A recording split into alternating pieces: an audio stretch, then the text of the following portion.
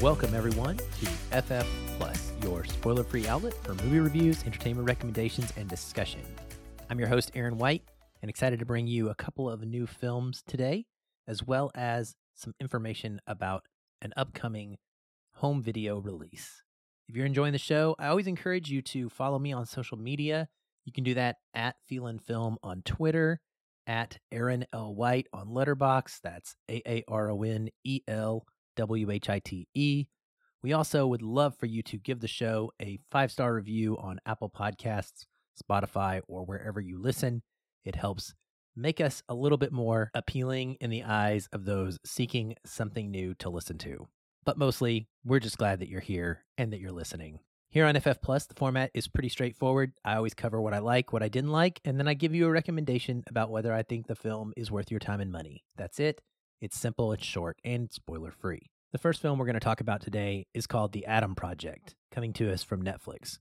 It stars Ryan Reynolds, Mark Ruffalo, Jennifer Garner, Walker Scobell, Catherine Keener, and Zoe Saldana. It is directed by Sean Levy, and it is written by Jonathan Tropper, T.S. Nowlin, Jennifer Flackett, and Mark Levin. What's it about? A time-traveling pilot teams up with his younger self and his late father to come to terms with his past while saving the future. Now, that's a very concise and witty tagline. I like it a lot. It doesn't really tell you pretty much anything about the film other than the fact that we're going to have a man from the future come to the past and interact with himself and his family. The movie starts with this text on the screen that says, "Time travel exists. You just don't know it yet." I like that. Kind of sets the stage for the world that we're in, that we kind of are approaching this from a modern day standpoint. In fact, the future, which we start in, and there's a very exciting spaceships chase sequence that happens before we kind of go back into the past with Ryan Reynolds' character. Ultimately, he lands in modern day 2022. That's not where the whole movie is set. There's some more time jumping, but that is the connecting point for us because it allows us to kind of visualize this future as our future, and everything is current as of right now. So I like it that we're approaching time travel films with that in mind. It's always kind of weird to think back on the history of time travel films if you're in sci-fi nut or you enjoy this genre. And when you look at movies like Blade Runner or things like that, where the future has already come and gone in terms of the year that they projected in their movies, certain flying cars, etc., would happen. But here we are. Still haven't got there yet. Anyway, what's this movie about? Well, as it mentioned, there is old Adam who is going back in time. He meets up with young Adam, and he's trying to essentially save the future because there is something going wrong with the way that time travel has been used. Of course, there's like a nefarious corporation and a sort of a villainous type of character. That's Catherine Keener. And that person wants to use this time travel for certain purposes that maybe are not in the best interest of humanity, that are very selfish in nature. And so we have this conflict. What I really like about this is that it feels like a throwback to the old, fun science fiction and time travel films of the 80s. Think about Back to the Future, which gets name dropped in this. Even Terminator gets name dropped in this. The Last Starfighter and Flight of the Navigator. Those are a couple as well that I would really say match the vibe of this movie. It is a family film through and through.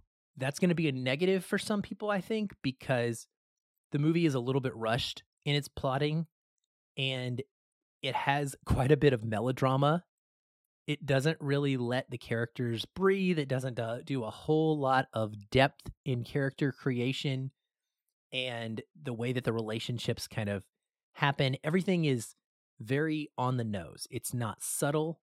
The emotions that are displayed are very clear. And I think that that's with a purpose, and I appreciate it because it's easy for kids to keep up. You can watch this with younger children, and they're not going to get confused about what's happening or who is who and how they feel about each other because we're lacking some of the nuance that maybe you might expect in a hardcore sci-fi time travel type of movie. So it's definitely light on the world building. I would have maybe personally liked a little more a robustness of what is going on. What is time travel being used for in a bad way? Like, what are the effects of that? What's the long term?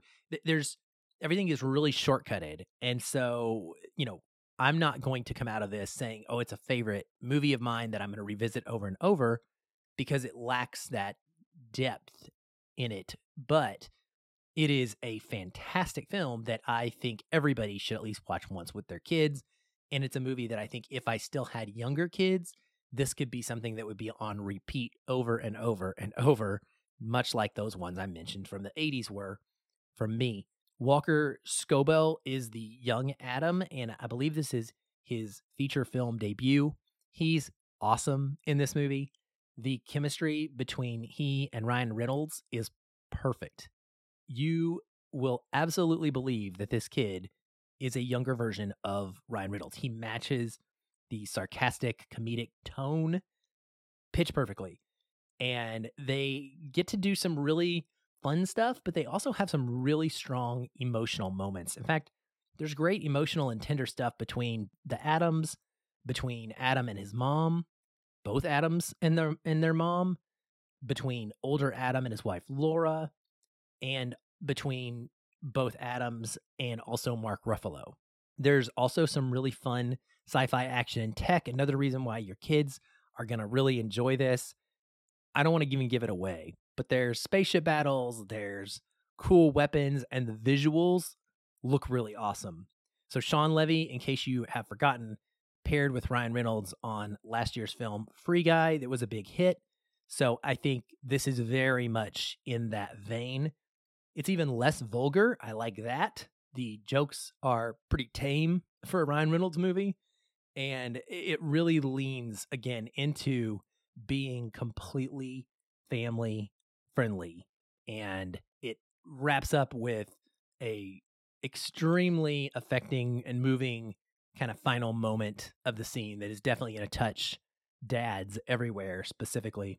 One other maybe kind of negative to this would just be that, listen, Ryan Reynolds is Ryan Reynolds at this point. And we say this every time we talk about a new Ryan Reynolds movie, but it's just him playing himself. It's Deadpool without the nasty humor. The delivery of his comedy feels exactly the same, even if the script makes the words different. And so if you are not a fan of Ryan Reynolds' comedy, there's nothing here that you're going to see that's different. Like, he is who he is. Much like Dwayne "The Rock" Johnson, there are certain actors that are just going to give you the same thing over and over and over. Mark Wahlberg is in that group as well. You're not going to get range. And so if you're looking for that, just don't expect it or, skip this, I guess. But for me, I loved it. This is going to be streaming on Netflix on March 11th. And I think it's a big 2 thumbs up, high recommend for me. Put this on your radar to watch with the family this weekend. I think you're going to be really satisfied. And I wouldn't be surprised if a lot of people come out of this saying it's one of their favorite films of the year, just from a pure enjoyment standpoint. The next film we're going to talk about is Turning Red from Walt Disney Pictures and Pixar, starring the voices of Rosalie Cheng, Sandra Oh, Ava Morse, Maitreyi Ramakrishnan, Hyen Park, Orion Lee, Wai Ching Ho, and James Hong. It's directed by Domi Shi and written by Julia Cho and Domi Shi. What's it about? Mei Li is a 13-year-old girl who is torn between being her mother's obedient daughter and the chaos of her youth. As if that were not enough, when she gets too excited, she turns into a big red panda. Prime Pixar material here. It is taking something that is very normal for us to go through, which is, in this case, a young teenage girl going through adolescence and puberty, and it is sort of mixing that with a fantastical premise to create this fun, anime-leaning, as far as the stylings go, animated picture that, again, like the Adam Project, families are going to really love and be able to watch together. This one is set in Toronto in around 2002 and 2003. And I really like that because Mei Lee is a Chinese Canadian, which gives her a kind of very unique perspective on the world and experience. That time period was huge for boy bands. And so, like anyone at that age during that time period, May and her friends are obsessed with this boy band in their animated world called Four Town. It totally brought me back to my Backstreet Boys and NSYNC days of obsession. I used to have posters. I listened to these songs left and right. I danced to them. And so the idea that May is obsessed with something that her mom would not approve of makes perfect sense, right? Listen, this is very culturally specific. The family in question is one that runs a local temple. They pay respect to their ancestors. Their ancestors were obsessed with animals, particularly the red panda. Shocker. And so there's a lot of Asian culture in this. Along with that is this expectation of May to be a certain type of child, getting very good grades, being a good girl who works at the temple and kind of carries on the family traditions, etc. So when she's kind of lashing out, in a sense, rebelling, wanting to go to this concert with her friends, she's being torn and pulled in these multiple directions between her essential Canadian side and her Chinese side. And I really like that. I think the character herself is well drawn. She's very intelligent, but she also is a lot of fun. She gets along with her friends. There's not a lot of conflict for the most part between the kids. There is one child that comes into play that there's some conflict with, a little bit of a slight bullying storyline, but I love the way that it is handled, and it ultimately wraps up in this movie in a positive way. The way in which May kind of transforms into this giant red panda, though, it's all a metaphor. And I've never watched an animated movie that so effortlessly and so completely was open about puberty. That red panda and turning red in general can also be a metaphor for a young girl's first experience with menstruation. That is just a fact. And what this movie is getting at, there is a specific dialogue that happens that is talking about, hey, are you getting your period? That is something that I think is really cool because it's addressing this kind of unspoken topic that every young girl goes through. And I really enjoyed the way that the red panda works as a metaphor for the periods of change as she goes through adolescence. It's said in the movie, any strong emotion will release the panda. And the more you release it, the more difficult this ritual to get rid of it, quote unquote, will be. There's a darkness to the panda, and you only have one chance to get rid of it, or you'll be the panda forever. It's all a metaphor about going through this change, and it's drawn through this lens of a Chinese culture from Domee Shi's own experiences. Now, there's been some talk on film Twitter and other social media about a film critic who wrote something in his review about how this movie, he believed, was only made for Domee Shi and her friends and family, and he didn't relate to it, and he didn't get it, and so he didn't like it. He didn't think it was, quote, made for everybody. And I usually don't get into this kind of stuff, but I want to push back on that a little bit because I actually think that that is a strength of this film. And in general, one of the best things that movies can do for us is provide a perspective and let us see things through someone else's point of view that we never would otherwise. That's what I like about this movie and the way that it was made. This is also the first ever Pixar film to have a full female production team from the top down. And I think that that shines and shows in what we see on screen with this character and the way the film plays out. It is very true and feels natural and believable and honest to a point. And I kind of get annoyed that someone would suggest that because a movie isn't for them, that it's, quote, not good or poorly made because it's not focused on being for everyone like all other Pixar movies are. That's just ridiculous. And This is amazing. And imagine if you were the person that this was made and you were the represented one on screen finally. And to hear that, it's just extreme privilege of being someone who is shown on screen frequently, in my opinion. And I think we need to reevaluate if we're looking at movies and thinking about them in those ways.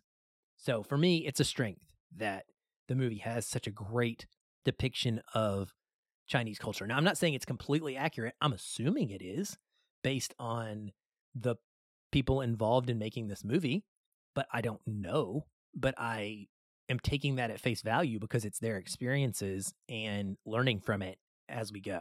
It's also just a lot of fun. The movie's got some really exciting action sequences.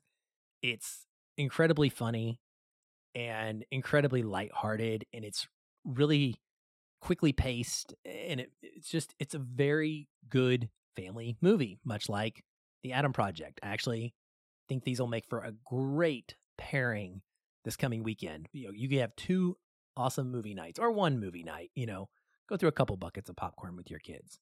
If there's anything I don't really care for, I think that it's just a little bit light on the quote Pixar punch. It's there. Like, it does have some emotional moments, but Don Shanahan, my colleague, kind of coined this phrase that I seem to have co-opted and used myself all the time. And it's the idea that Pixar movies typically come at you with this huge emotional revelation or moment and scene that leaves you walloped, and it affects you for the rest of that day and you can't stop thinking about it. I didn't get that here. I got that moment, but it was more fleeting than it usually is. I still think it's kind of beautiful in context. I didn't have the deeper connection to all of these characters that maybe would have allowed it to linger in me in the way that some other Pixar films have. I also don't really care for the animation style that much. The panda animation looks great. It's incredibly furry, and you can almost feel the fluffiness of it on the screen, but the characters, I actually like anime, but the animated way in which these characters are drawn, it's just not my favorite. They look really plasticky to me, almost like they're action figures, kind of, in a way. It feels much less expressive than some other forms of animation. So it's not bad by any means. It just wasn't a highlight. Overall, definitely good movie, definitely enjoyable, definitely one you should see. And especially if you have young girls, I think that they are going to see themselves in this if they're in that 10 to 14-year-old-ish range. This is what they're going through in life, and they're going to really relate. And that's something that is super cool because we just don't get a lot of movies like that. It also doesn't really dive into sex. And I think that that's cool because we deal with adolescence and puberty without needing to put our character in a situation where sexual activity is the kind of thing that they are using as a reference point for growing up. This goes through everything else around that. And I, for one, appreciated that a huge amount. This will be streaming on Disney Plus beginning on March 11th. And yes, highly recommend it. Kind of wish it was coming to theaters. Wish both of these were coming to theaters. I say that all the time, but what are you going to do? Kind of cool also that they'll both be streaming at home this Friday. So you can do as I said, grab the family, get together, pop them both on, watch them both in about 3-4-ish hours, and have a really, really good time. Now, before I let you go, I also want to quickly talk about West Side Story 2021 and its upcoming release on 4K Ultra HD Blu-ray and DVD on March 15th, as well as its release on digital, which happened March the 2nd. Now, we covered this in episode 302, so I'm not going to talk to you about the film specifically. You can go back and hear Patrick and I's deep dive conversation about a movie that we loved, one of our favorites from 2021, Steven Spielberg's remake of the Best Picture winning musical. But what I am going to talk to you about is special features, because you know how much I love me some good special features and a great commentary and a great making of documentary. Well, there's no commentary here. And that's maybe a little bit of a bummer at first. But once you go through the special features, I found myself not really concerned with that nearly as much. The way that these are structured is there's a group of little featurettes, and it's called The Stories of West Side Story. Each one is pretty much anywhere from, like, I'd say around 3 to 11 minutes in length. And what they do is they walk you through the entire making of the film, from conception through each and every scene, chronological order, and then all the way down to the finale and ultimately a little bit of a tribute piece. There is a ton of interviews from cast, Spielberg himself. There's some conversation with Stephen Sondheim, which really got my tear ducts flowing. And there's an amazing amount of behind the scenes footage that explains and shows how scenes were crafted and filmed. This is amazing, amazing stuff. When you play it all together, which you can do, you can choose to hit play all, and it goes through almost like a 90-minute making of documentary, or you can watch each individual featurette at your own time and speed if you can't do them all at the same time. I love that format, but it really does play like a documentary, and it's one of the best ones I've ever seen because there is so much shown about the actual filmmaking process. You can feel the passion and love for the story that everyone in the production has. And what ultimately great making of documentaries do for me personally is they elevate a film and they make my appreciation of it go so much higher. And that's what happened here. This is a beautiful film already, but now seeing the amount of love and care that went into making this and seeing it come to life before my very eyes, I love it even more than I did before. I'll go through the list of what the stories are and what they cover real quick for you. So it begins with opening. Director Steven Spielberg begins the journey of one of his career goals to direct his own cinematic version of the iconic musical. And doing so means he will embrace enormous challenges. There's prologue. From the iconic finger snaps to the complex choreography, we are introduced to the film's opening scene and explore its setting. We begin to see Spielberg's vision take shape. Sharks and Jets.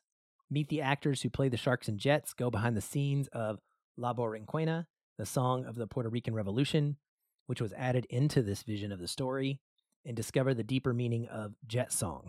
This one was really cool.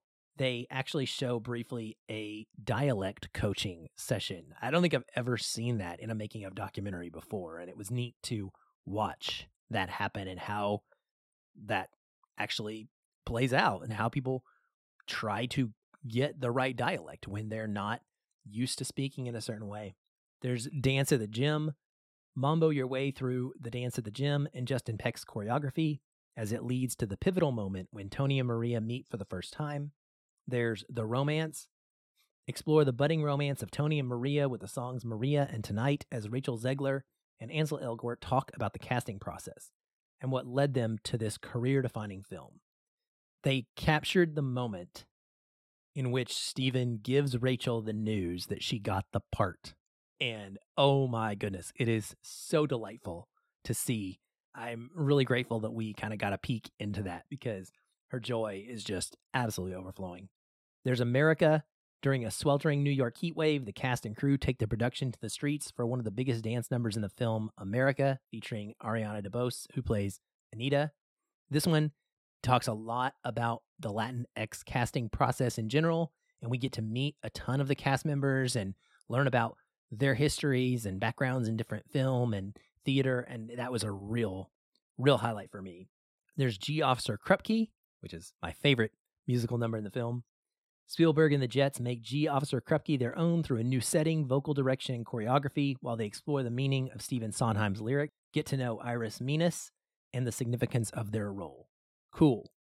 During the first week of production, Spielberg and the cast nervously jump into filming on the elaborate and challenging set on the musical number Cool. From Quintet to the Rumble, Spielberg and his team navigate the intertwining scenes of the quintet and the rumble.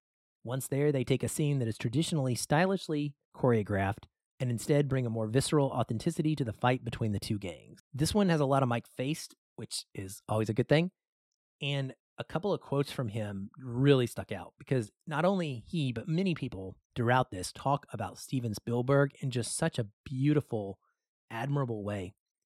Mike said, "What I witnessed was just a person chasing his joy. He's the perfect artist because he remains a student, and that was infectious for everyone." Look, if you didn't already love Spielberg, this is going to do it for you. I can't imagine how you don't, but for most of us, he's easily a top 5 filmmaker of all time, and this will help you even understand why more so, I think. I Feel Pretty, screenwriter Tony Kushner sheds new light on I Feel Pretty. We see how, in Spielberg's film, the beloved song by lyricist Stephen Sondheim is given new vision as it is set and performed within Gimbel's department store. Really enjoyed this one a lot.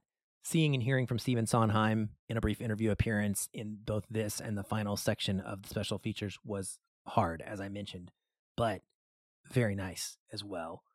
There are great little notes that they give about where the lyrics might have come from in the song, and they tie into how Maria was working at Gimbel's, and they also talk about the production and the set design, and that was really, really cool for me. There's Somewhere. Hollywood legend Rita Moreno, who won acclaim for playing Anita in the 1961 film, returns as Valentina, a shopkeeper's widow, as well as an executive producer. She brings extraordinary experience and emotion to the film and sings the song Somewhere. As you can imagine, just a phenomenal little tribute to Rita Moreno and all about how her casting for this and the role came to be. Finale. In a moving testament to the talented cast and crew of West Side Story, Spielberg reluctantly wraps one of the best filmmaking experiences of his career. That's case in point, says exactly what it is, and it's a beautiful thing. Again, just to see how much everybody loved working on this production and how none of them really wanted it to end. And then there's a couple-minute tribute as the credits roll, where the late Stephen Sondheim reflects on his career and experience making West Side Story, and it's hard not to get emotional about one of the greatest lyricists of our time who just passed away, unfortunately, in the fall of 2021. Also in the special features are a list of all of the songs where you can jump directly to a musical number in the musical if you want to do that. I think that is a really neat feature, and I wish that more special features for musicals would do that, because sometimes you just want to put on, like, say, City of Stars if I was watching La La Land, and just to click it and boom, go straight to that would be really phenomenal. The film is in 4K.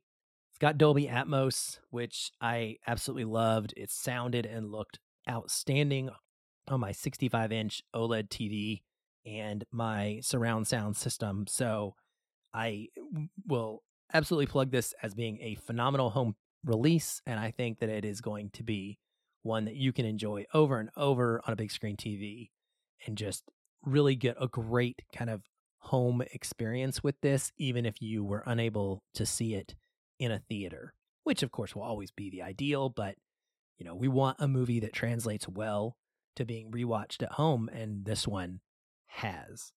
I also want to point out one really, really, really cool feature, and that is that all these special features are available with the digital release. So I personally screened them all via the Movies Anywhere version of this film.